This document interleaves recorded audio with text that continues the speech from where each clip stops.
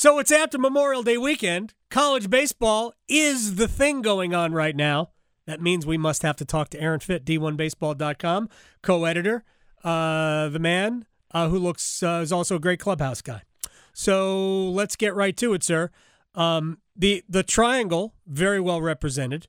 The state of North Carolina, very well represented with, 8 teams from the state of North Carolina? Of the 64, we got, 12.5% of the entire field from the state of North Carolina, if my math is correct. It's not that terrible. And Wake is the overall number 1 seed.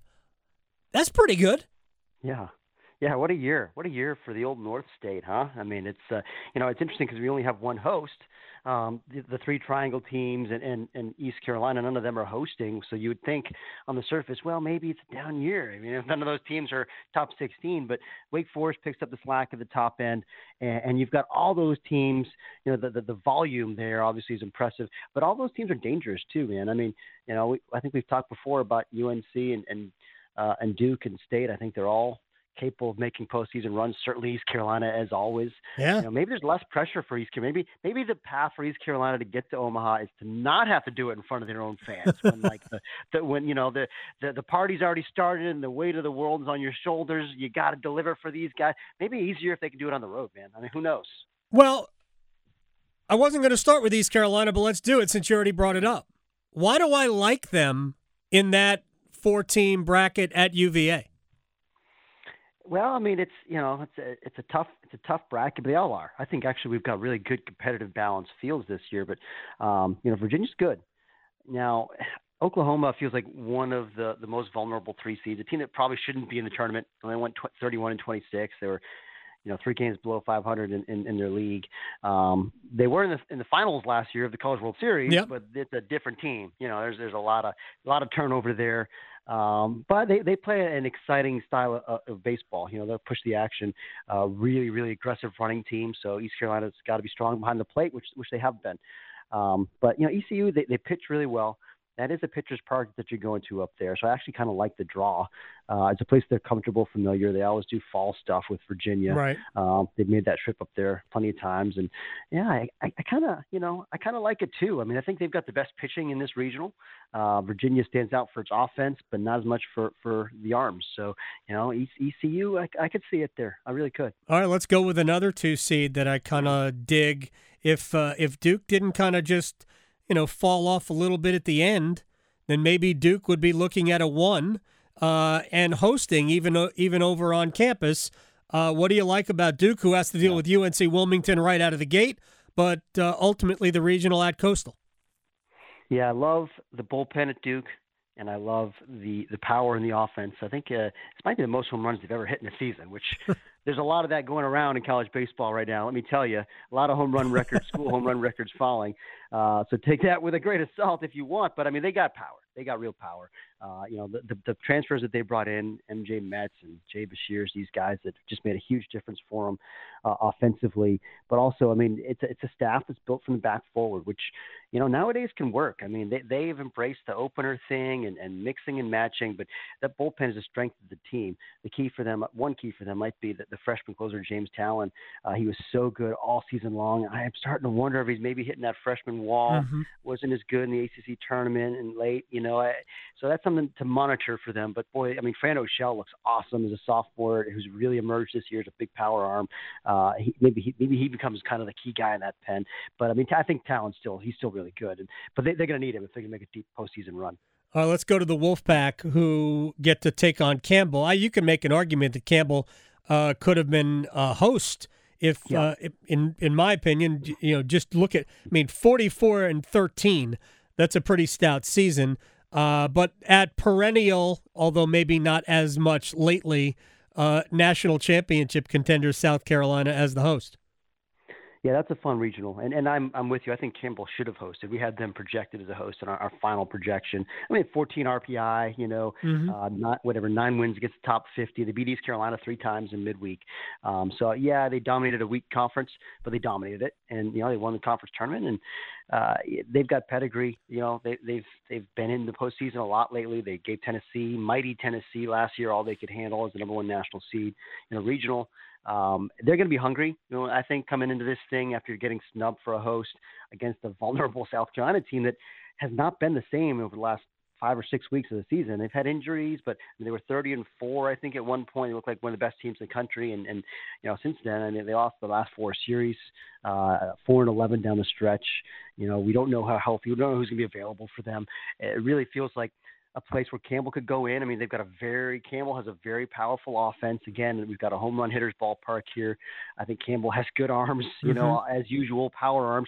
And NC State's a factor as the 3 seed here too now. I mean, again, a team that feels very well suited for that ballpark. It's an offensive team. It's an offensive park. If they pitch enough, which they have at times, you've seen flashes of it, they could still be dangerous here. That kind of house money team with nothing to lose. Yeah, and a skipper who has been there and done that pretty much in Elliott Avent. Aaron Fitt, D1Baseball.com, is joining us here on the Adam Gold Show.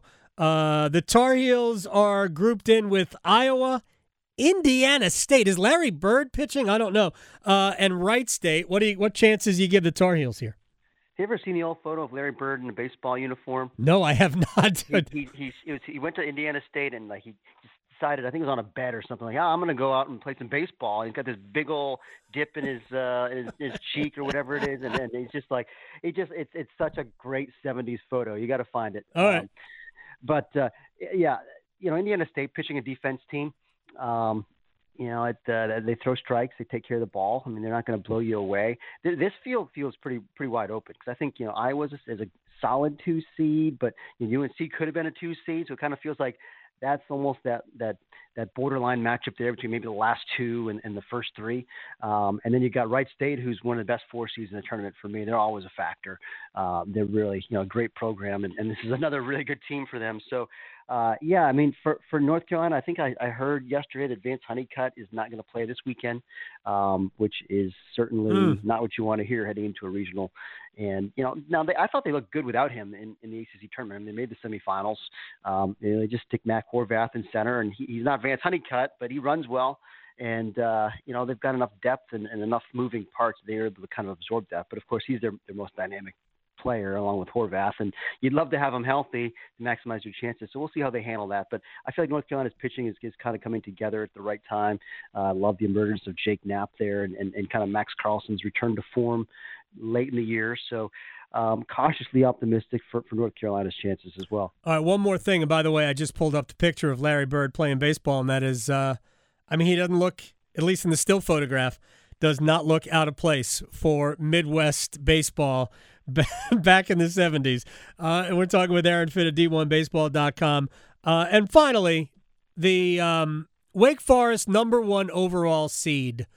Now, they have put together an incredible program out in Winston-Salem. That's pretty lofty, though. How do they go about the business of backing that up? And they didn't have to win the ACC tournament to do it, so they were the #1 seed regardless, obviously, based on what they accomplished during the regular year. Yeah, really an incredible regular season. I mean, one of the best regular seasons we've seen. I mean, right there with Tennessee last year now.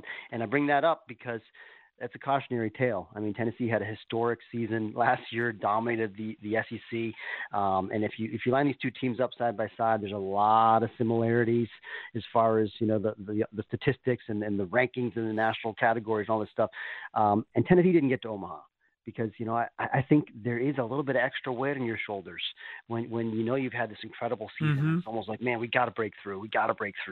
And for Wake Forest especially, this is not a team that's, going to be in this position year in and year out. This is kind of their shot because at a private school in baseball, you kind of get these windows every few years.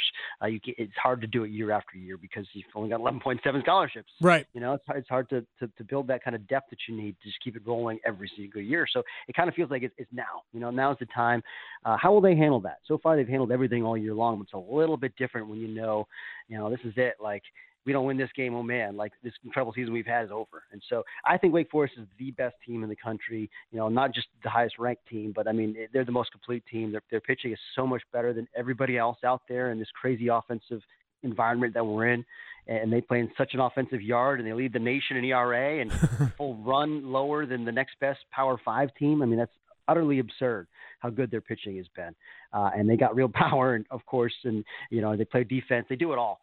They're the best team, but they gotta get to Omaha. You know, they really got to get there, and they know that. And so we'll see how they handle that. No question about it. Aaron Fitt, D1Baseball.com, at Aaron Fitt on Twitter. A great clubhouse guy, and I appreciate your time. I will talk to you again soon. You know that. All right, Adam, you got it.